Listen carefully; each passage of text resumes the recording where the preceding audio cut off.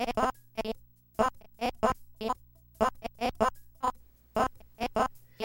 listening to the Art Problems Podcast, episode 32.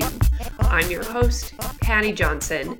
This is the podcast where we talk about how to get more shows, grants, and residencies. And on this podcast, I'm going to be talking about self-doubt management. I'll be honest, this topic came up for fairly self-serving reasons. I'm visiting my parents' farm for the next 2 weeks, and yesterday, my mother told me that a therapist she knew had recently told her that she was giving up her practice to make art full-time. And so, of course, my mother, being my mother, promptly launched into an explanation about how the membership that I run, Network, is the most amazing thing since any membership has ever existed and is designed to help mid-career artists grow their careers, and so that it might be helpful to her. And at the end of my mother's explanation, this therapist was like, well, that sounds like an awful lot, and your daughter might be a little bit scary and too advanced for me. No thanks. To be fair, this is not the first time that I've heard that I'm a scary person, particularly when I was writing criticism more frequently. That was a very common thing.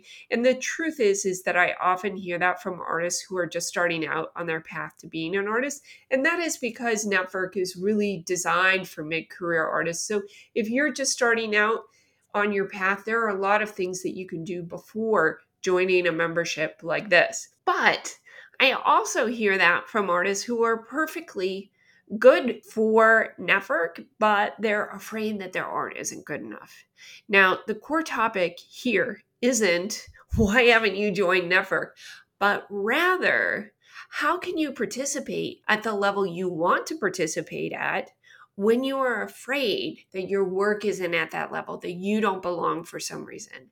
These fears manifest in a number of ways. So one way that they might manifest is just simply not introducing yourself to people you recognize, but feel too shy to say anything to. Now, there are a lot of reasons that you might not introduce yourself, and shyness doesn't necessarily have to be rooted in self-doubt, but sometimes it is. Sometimes that shyness is a fear that these people might judge you as not being advanced enough in your career or not being skilled enough as an artist. And sometimes that fear may be lingering beneath a lot of things you don't even fully recognize. Now, another thing that might come up is not asking questions at events because you're too afraid that your question isn't informed enough, or that you won't be able to use the right words, or maybe your mind has just gone blank entirely, whereas normally you would have questions.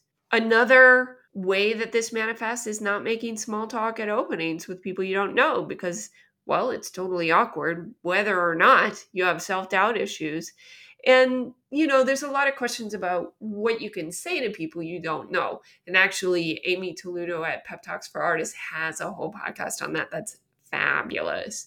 Skipping openings because of the same thing, and avoiding doing things that you should do because you're afraid you're going to fail. So sometimes this isn't going as deep as you can because you're afraid you'll find out you have some fatal flaw that just isn't fixable. It's not pushing your artwork as far as it could go because you're afraid that maybe there isn't that much depth to it in the first place. There's a lot of things that we don't do because of uncertainty. So I want to begin by starting with some fundamentals.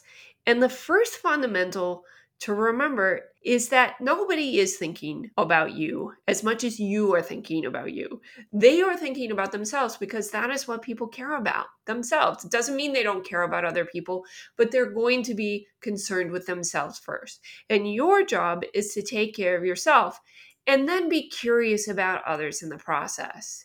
But the thing is that intellectually understanding this, understanding that people don't really care that much, and if they do, it's their own insecurities, and acting on that intellectual knowledge can be two separate things, which is why one kind of advice I never give is, hey, just do the thing you're not doing. Because if it were that easy, none of us would be talking about any of this and we would all be out busy doing all of the things that we're busy avoiding doing. Cultivating curiosity, even when you're not feeling particularly curious, might be the best way, not just to deal with self-doubt, but career growth overall. Because if you're not curious about how to improve your work and your career, it ain't going to grow. The other thing that curiosity offers is a feeling of relative safety.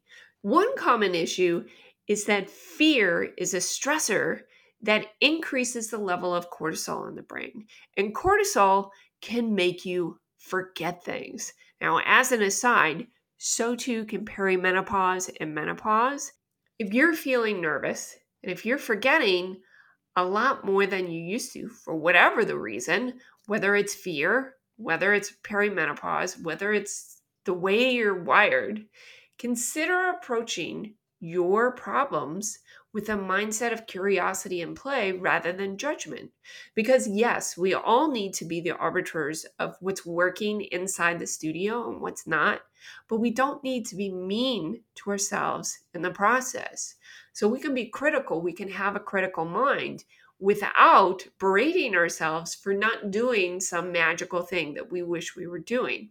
If you can approach your work with a mindset of play and experimentation, you're going to have a lot better time doing a lot of this stuff. And one of the brilliant aspects of play is that a lack of self-consciousness is built into the process. I mean, the whole goal is having fun. So if you're self-conscious doing all of that stuff, you're not going to be having all of that fun. Of course, making art, I think it's important to say that even if it's something we love, it's not always going to be fun, but we do need to build play into that process. So when I'm doing something that I don't like or I'm feeling hard, I always like to think about what I can do to make it more enjoyable. What I can do basically to get myself through it so that I can get to the other side. So Hannah Cole, my favorite tax artist, well, she's a tax artist, but she's also a tax expert, which is what I meant to say. But she's my favorite tax expert for artists. And she tells me that she really enjoys doing her books every month now because she sets aside a time when she does it. And she just allows herself to have a glass of wine, doesn't allow the kids to come in and interrupt her, and she can relax. You can literally program your brain to enjoy things it might not otherwise by giving yourself treats. It's not any different than training a pet. I will admit that I am a little bit more skeptical of using methods like this for things like self-doubt, giving myself a cookie every time I'm nice to myself, because to me, it feels a bit like placing a piece of paper over a pile of shit. Like, sure, it works, but the shit's still there. And if you don't do something about it, eventually the whole thing is going to look gross and you're going to have a mess, right? For me, it's better to use experimentation and play and fun for minor troubles that I'm having. For example, I love seeing art, but I hate leaving the house to do it. So I often like to set dates so that after I see art, I can talk about it with friends that I care about so that I have other ways to enjoy it. It's really just about things that lure me out of the house in the first place. So things that keep me accountable. The same goes for exercise, except I also hate the actual doing of the exercise. But the reward is that I can eat basically what I want. So I'm going to exercise every goddamn day for that freedom, right? Like after you reach 35, you don't get to eat whatever you want unless you put a lot of time into doing things that'll burn off those calories. For the self-doubt stuff though, I normally find that I need to have strategies that allow me to reduce the fear enough that I'm able to do the things that I'm afraid of. So I'm not really afraid of going to openings. I'm afraid of talking to people at openings.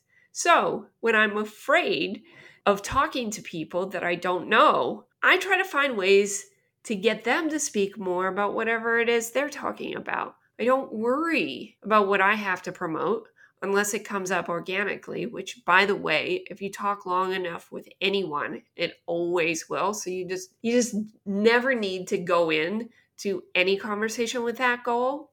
So phrases like, can you say more about whatever thing they're talking about, right? Tell me more about whatever thing. That's a really good thing because people like feeling heard. And these kinds of questions are great for you when you don't remember details about a person that maybe you probably should too, right? They also help us with fear since you don't have to do the talking, right? But it is helpful to have some information to share with people. When I don't know anyone at an opening, what I'm doing is I'm looking at the work, I'm taking notes, I'm shooting photographs. Sometimes I don't talk to anyone, and that's okay because my goal isn't always to meet people. My goal is to learn something, anything I didn't know before. And if I'm doing that, if you're doing that, you're moving your career forward. You're moving it forward slowly, but that's the deal.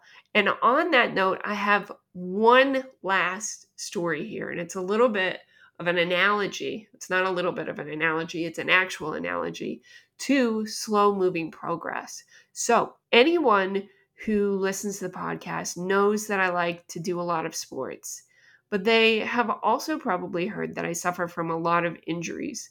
And the rehab pain is a big pain in the butt. And one of the things that happens is that initially, when you find the right treatment for that pain, you'll make big gains. But then, as you narrow down on the problem, it can be harder and harder to recognize the improvements. You have this kind of lingering pain. And that is because there is literally less pain to measure. If you're measuring a decrease from an 8 out of 10 to a 6 out of 10 on pain versus a 2 out of 10 to a 1 out of 10, that increment, one, is a lot smaller, but two, there's a lot less pain to measure, right? So my physical therapist told me I needed to stop measuring pain week to week, but rather in larger chunks, month to month or quarter to quarter. Is the pain going down as a whole over a longer period of time? And in my opinion, this maps perfectly to the mid-career artist because you're past the point where you're making the big gains you made when you were an emerging artist. And now it feels like a grind and the gains feel less significant. Sometimes they even feel like steps back, which is something that happens. And the key here is to measure in larger chunks of time. It's going to take more time and more deliberate effort to make the gains because you've already made a lot. It takes a lot of emotional control and awareness. And the point here is that you can drive yourself crazy thinking that nothing will ever change if you don't know how and when to measure success. And that's the fear rooted in uncertainty and self-doubt. And I did that with my own career and with the physical therapy. But once you accept that the work is slow, but the breaks will come, when they happen, you'll be better able to appreciate and recognize them. And that's really the gift of being a mid-career artist, because how many breaks did you have when you were younger that you just accepted as inevitable? Now you have the wisdom gained from doing this seriously. And that is a huge gift. Thank you for listening. If you like the show, please leave a review and share it with a friend. It really helps get that valuable information out to more artists just like you. You can find all of the names and the links that we reference in this conversation at workshop.art/podcast.